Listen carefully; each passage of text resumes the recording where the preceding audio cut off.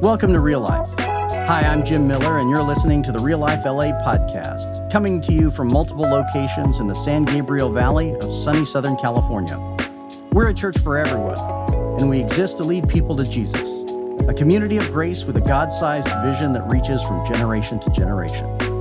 As you hear today's message, we pray that God speaks specifically to you and opens your heart and inspires you to live each day with more joy, beauty, and wonder. Hey, Real Life Church, good morning. God bless you. It's Pastor Jim. It's good to be with you again. Welcome back to all of you who have been traveling over the summer, or especially here at the end of summer, and are coming back for the beginning of the school year. I know various school districts have started or are starting this week, and so terrific. Good to see you all back. Real Life is swinging into full gear for our fall schedule. We have parties planned every single month, all the way through the fall, all the way to Christmas. There are barbecues. There's a BMX back-to-school bash. There's Halloween parties. We have parties every single month at this church because that's just what we do. And then we have a pantry, which, as you heard, is at a new time and location. It's now at our Valley Center location at 9 a.m. And so we'll continue serving groceries on the second and fourth Saturday of every month to people in need. And we have prayer gatherings and prayer classes coming up. So stay tuned for those. So that's prayer, pantry, and parties. That's what Real Life is all about. And we're going to start a new series here for the fall called Influence, the Power of Invitation. And we're going to look at the story of Jesus' life and the kind of influence that he had and the kind of influence that he called his disciples to have and the kind of influence that he calls us to have. And the whole gist of this series, the whole thrust of this series is that you and I now live in a climate, in an era where influence has become an important thing and it's shifted. Back in the year 2016, a new word was added to English dictionaries, and that word was influencer. An influencer, a person of influence, a marketer, a salesman, somebody whose social media had exploded so large that they could tell you to wear a certain piece of clothing and you would go out and buy it. They could tell you to go to a certain restaurant and you would immediately go eat there. Influencers. But there were subtle shifts that happened in our culture of self-esteem as a consequence of that. Right around the same time, we started using a couple words differently in our culture. And you may or may not have noticed it because it was subtle. We started using the words relevant and branding to refer not to products, but to people. That guy's got a really good brand. She really needs to change her branding. That was a new shift in the way we looked at ourselves. We are things that have brands. We have an online television personality that's distinct from our true identity. We're operating as avatars. And I think it has actually, I know people say every culture's been narcissistic, every culture's been selfish, but I think we really have changed the way we look at ourselves. If I could take a picture of you in your living room if you're at home, or you in the congregation if you're at the Glendora campus, if I could take a picture of you right now and text it to all of you, what's the first thing you would do when you got the picture? You would zoom in on yourself, right? I mean, that's what I do. I'd zoom in and go, was I smiling? Were my eyes closed? Do my clothes look okay? Right? I'd zoom in on like big crowd of people, the one thing I would do is zoom in on myself. And we now live in a culture where we're all inclined instinctively to do this, to zoom in on ourselves. And it shapes and affects our spirituality as well. Because when I go to the Bible, I go to it and I try to zoom in on myself. What does it say about me, though? What does it say about my future? What does it say about my finances? What does it say about my depression?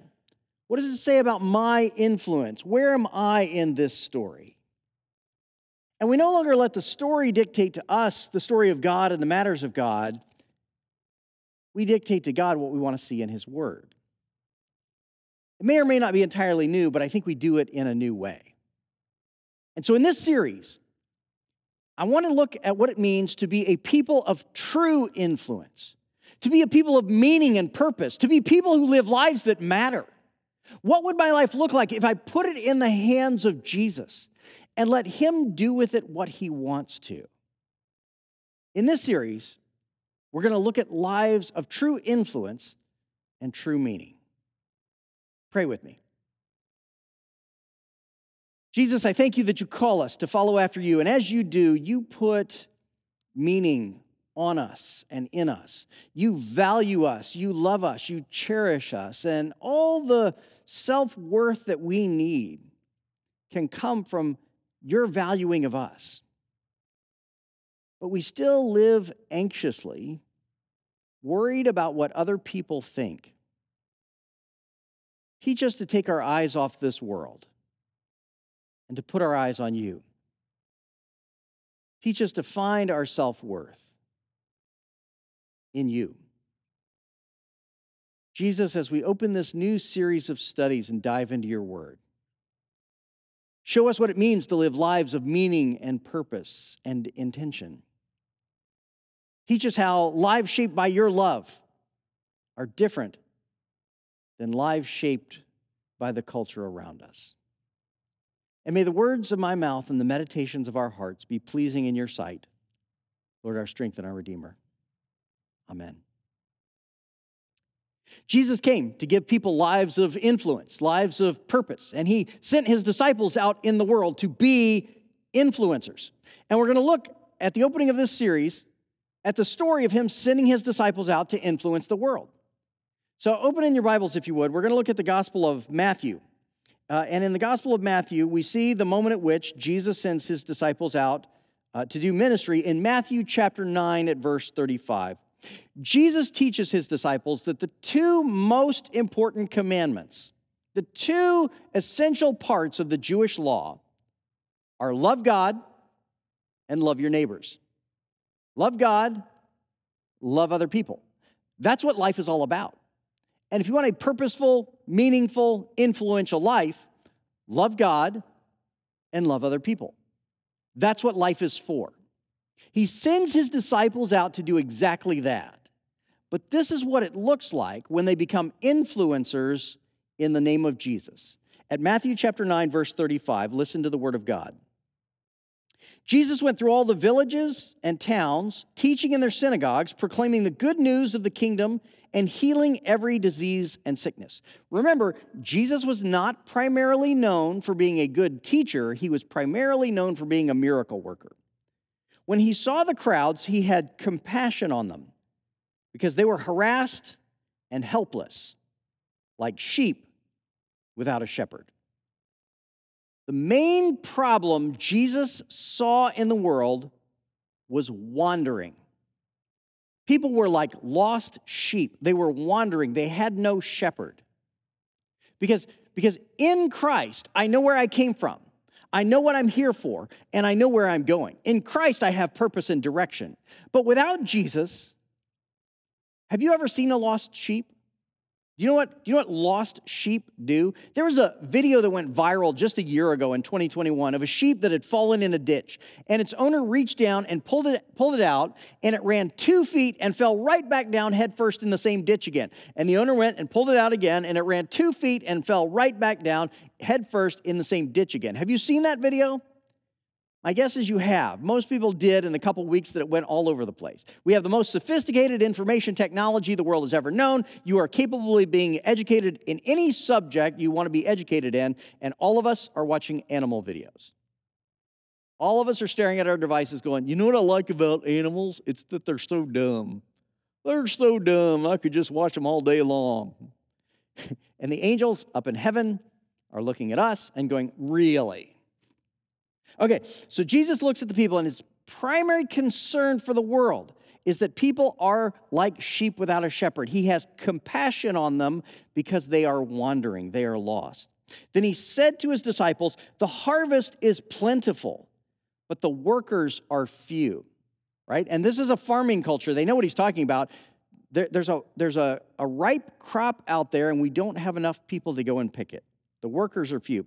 Ask the Lord of the harvest, therefore, to send out workers into the harvest field. The primary problem with the world is wandering, and the solution is to send people out into the world to influence the world. Jesus' primary solution to the problem of wandering is to be the good shepherd who surrounds himself with apprentice shepherds who will shape the world in his name. And that's what you and I are called to. You and I are invited to be apprentice shepherds under the tutelage of the great shepherd in order to learn how to change the world in his name. We get to live lives of influence when we follow Jesus. Because when I follow Jesus, I know where I came from, I know what I'm doing, and I know where I'm going. I don't have to wander anymore because I am being guided by the shepherd. If you're not saying amen over in Glendora loud enough for me to hear it over here in Valley Center, you are not saying it loud enough. Jesus then will go on to riff on the theme of shepherding. He uses this motif over and over again. In Luke chapter 15, he picks it up again. And he's talking to some of the people who don't like him about why he is a shepherd to lost sheep. Luke chapter 15 at verse 1. Now the tax collectors and sinners were all gathering around to hear Jesus. But the Pharisees, which remember were the teachers of the law, they knew the scriptures well, they knew everything there was to know about God, they went to all the church potlucks, and they were self-righteous and judgmental. The Pharisees and the teachers of the law muttered, "This man welcomes sinners and eats with them." Right? The primary group that Jesus offended every day were religious people who were proud of themselves. And his primary offense was that his friends were bad influences. So, side note, but think about yourself. If you are not living a life that would offend very religious people because of the company that you keep, are you following Jesus or not? Because that's what he did. He was a good shepherd to lost sheep. And now he's going to tell a parable about that.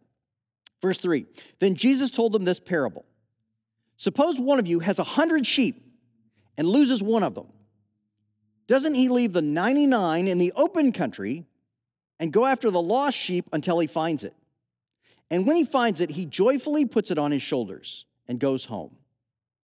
Then he calls his friends and neighbors together and says, "Rejoice with me, I have found my lost sheep." I tell you that in the same way there will be more rejoicing in heaven over one sinner who repents than over 99 righteous persons who do not need to repent. Here's the heart of Jesus. Here's the heart of the Good Shepherd. I'm not here to prefer people who have their lives all together. I'm here to prefer people whose lives are a mess. I'm not here to prefer religious, well-behaved, church-going people who have it all figured out. I'm here to prefer people who are lost. I am a good shepherd in search of lost sheep. Come do this with me. For those who already believe, there's a fork in the road, and you can choose the road of self-righteous, judgmental religiosity, or you can choose the road of apprentice shepherding, where you live not to condemn a lost world, but to preach the name of Jesus to a lost world in order to save it, out of compassion, because we love lost sheep. That's what the church should be known for. We love lost sheep. We follow the great shepherd who loves lost sheep, and we are apprentice shepherds who love lost sheep. Think about what it's like to live a life of influence as an apprentice shepherd following the great shepherd. This is how we view life, especially without Jesus. Before we know Jesus, before we know God, this is how we view life. We often think of life this way. I have a certain amount of time, and that time is running out, right? I have a limited amount of time, and it's pouring out. Now, when I'm very young, I have all the sand I could imagine. You have like an infinite amount of sand, it feels like, when you're young. Should I spend my next 3 hours doing nothing but playing Candy Crush? Absolutely I should. Look at how much sand I have. Should I binge watch all 9 seasons of The Office a third time? Absolutely I should. What else am I going to do? I have so much sand. It's not until we get about halfway through life, it's not until we feel about half the sand is probably gone, that we start to behave differently. And we kind of go one of two directions. We either say, I want to live well. I'm going to live to give. Or we say, I'm running out of sand. I better start wearing clothes that make me look like a person who has more sand than I actually do. I better start driving a car that makes me look like a person who has more sand than I actually do. Maybe I should get some work done and have the sand moved around a little bit. Right? We live like it's running out. Like it's we only have so much, and I better zoom in on myself quite a bit because the day's going to come where I don't have any more. So I better spend every moment going, wait, what's in it for me? What do I get out of it? What makes my life important? What if it's not important enough? We spend our lives zooming in on ourselves before we know Jesus. This is not how Jesus views life, because Jesus knows that you're an eternal being. Jesus knows that you go on forever. The way Jesus views the world is very differently. He might use the same object lesson, but differently. He would say, my kingdom is filled with so much love, and I just want my kingdom, the kingdom of heaven, to come to earth. I just want the kingdom to pour down on the earth so that lost sheep will discover how much I love them. The bottleneck to that process happening, the bottleneck to the prayer, your kingdom come, your will be done on earth as it is in heaven, the thing that slows it down is not atheists, and it's not sinners. It's Christians who spend their lives zooming in on themselves because they think what faith is about is behaving yourself and going to church so that you can feel good about yourself. And everybody else is doing it wrong, but I'm getting it right. And if that's how we view life, we are among the Pharisees and tax collectors. And we are standing in the way of the love of the Good Shepherd being poured out on lost sheep. Jesus calls you and I not to be a bottleneck, but to be a funnel. To be the vehicle through which the love of the great shepherd pours out on lost sheep. That is the only kind of influence that matters.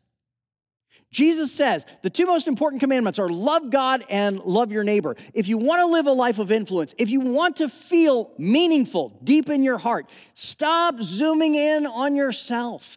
Zoom in on God and zoom in on others whom you love. And you will have a life of meaning. This is what it looks like to live a meaningful life in our world today. When we serve groceries at our pantry, when we give out groceries to families in need, this is what God sees. God sees his children in a desperate and vulnerable situation where life has become so hard that they are willing to risk asking for help. If you were a father, if you were a parent, and your children were hungry, would you not cry out, someone go and help them? Someone go and feed my children. And when we give groceries to families in need, we draw close to the heart of the Father who loves children who are in need. And God sees when we do that. And God blesses those who respond to the heart of the Father. Or again, when we see people out in the world who are wandering like lost sheep, who don't know the God who made them, who don't know where they came from or where they're going, and the purpose that they're living for today is not the purpose they were designed for. When we see people like that, and we invite them into the family of God so they will know how deeply they are loved, we stand close to the heart of the Father. If your child was lost, would you not plead, could someone find my child? And when we seek to love lost people, God sees and blesses those who stand close to his heart. There's a woman in our congregation named Caroline. And Caroline has made it her goal to invite 100 people to church by the end of the year. and she is more than halfway there already. She invites people to church every week. The other day, I saw her at the door, and she had 2 new guests with her. And what she didn't realize is that behind her was somebody else whom she invited a month ago who started coming to our church. And he had brought a new friend with him, which meant that Caroline has spiritual grandchildren at our church. Not only that, but get this, Bob and Peggy invited Caroline to church when they rented each other on a bike ride, which means Bob and Peggy have spiritual great-grandchildren at our church, right? If you want to live a life of influence, draw close to the heart of the Father, the good shepherd who loves lost sheep and is begging for someone to help go and find them. Join me as an apprentice shepherd, and let's go seek those who are lost. Now, fear not, introverts. You do not have to talk to 100 people by the end of the year. Fear not, introverts. Caroline is going to talk to 100 people, and that's about half of her friend circle. You will talk to 3 people, and that's about half of your friend circle. And that's great. We've both done the same amount. That's terrific, right? The purpose is not to hit as many as we can. The purpose is to reach those whom God puts on our path. And some of us will be very extroverted in that cause, and some of us will be very introverted in that cause. But it is the cause for all of us who long to have meaningful lives. And it's far easier to invite people into the family of God than you might think. I was at a restaurant in Glendora a couple weeks ago, and I met the manager, and I heard the restaurant had a new manager, so when I realized who she was, I introduced myself. I said, "Hi, I'm Jim. I'm the pastor of Real Life Church." And she said, "Oh, I've heard about your church. I've been meaning to get over there." And I carry in my car little cards with the service times on them. So I went and got a card and gave it to her. I said, "Well, if you want to come, here's the services, here's the locations, here's when and where we are." And she said, Good, I'll come over and see you. She practically invited herself to church. Now, that still counts as mine. I've invited one person, and that's half of my friend circle. So that still counts. It's far easier to invite people into a family of love than you might expect. And that's what Jesus does. Jesus is the great shepherd who calls apprentice shepherds alongside of him and says, do not ever become like the self-righteous, judgmental religious people who think that church is just there to make you behave yourself and attend on Sundays. That is not what he died for. That's actually a bottleneck that stops the kingdom of heaven from coming to earth. Instead, live lives of generous, sacrificial love. And watch what God does with that. Jesus picks up on the metaphor of the good shepherd, but he did not invent it, actually. Jesus is plagiarizing here, plagiarizing from his own Bible, from the Hebrew Scriptures. It's a very, very old image, and the Bible uses images of sheep and shepherds quite a bit. Perhaps the most famous reference to shepherds is in the writings of King David. Psalm 23. The Lord is my shepherd, so I will have no other needs. He guides me. He feeds me. He protects me. David, the great king, had been a shepherd when he was a boy. And he knew what it was like to look over a creature that could end up wandering and getting lost and caring for them and protecting them. And as a powerful and mighty king, nonetheless, realized that God was the great shepherd who looked over him. That even as a king, he was a sheep at risk of getting very lost.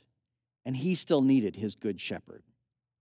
David got it exactly right. He understood the heart of God. And when God walked the earth, he would repeat the metaphor. Now, the image of shepherding sheep is even older than that in the Scriptures, even older than King David. The story of the place of sheep in the role of God's people begins much earlier on. When God's people are in slavery in Egypt, the time comes for God to set his people free. And he tells them, there's going to be a night in which my spirit passes over Egypt, and I will spare the households of everyone who marks the frame of their door with the blood of a lamb. So they were all to have lamb for dinner. They were farmers. And then mark their doorposts with the blood of the lamb. And when God's Spirit passed over Egypt, the Hebrew people would be spared. They'd flee out into the desert, leaving slavery in Egypt behind them. And God would give them his law and say, here's how to live rightly. But when you break the law, when you sin, you are to again take a lamb to the temple and offer it as a sacrifice. When we reject the creator of life, God himself, the consequence should be death. But that lamb that you offer as a sacrifice takes your place and receives the punishment that you deserve. Leviticus chapter 4. And that's why when Jesus first appears on the scene, he goes to his cousin John, the baptizer. And John sees Jesus coming from a distance and says, "Behold, the Lamb of God who takes away the sins of the world." And in the end, Jesus would go to the cross to become the sacrificial lamb for us. Because in Jesus, God became man, and shepherd became sheep, and priest became sacrifice so that we could be forgiven. When you believe that Jesus died for you on the cross, everything you've ever done wrong is forgiven. Behold, the Lamb of God who takes away the sins of the world. Now, as powerful and important as that story is, the early church did not favor the image of the cross. It was still a sign of the horrors of ancient Rome and its tortures. And so instead, the early church, for a couple of centuries, used different images to talk about Jesus. The oldest church that we've ever found is called Dura Europos, and it's in modern-day Syria. And we know it's a church because it's actually a house, but there's a baptismal pool inside of it. And there are mosaics on the walls portraying Christian art. And there's an image of Jesus that the early Christians cherished. An image that they felt like captured the heart of Jesus. It's an image of a shepherd with a sheep on his shoulders. And he's carrying it home.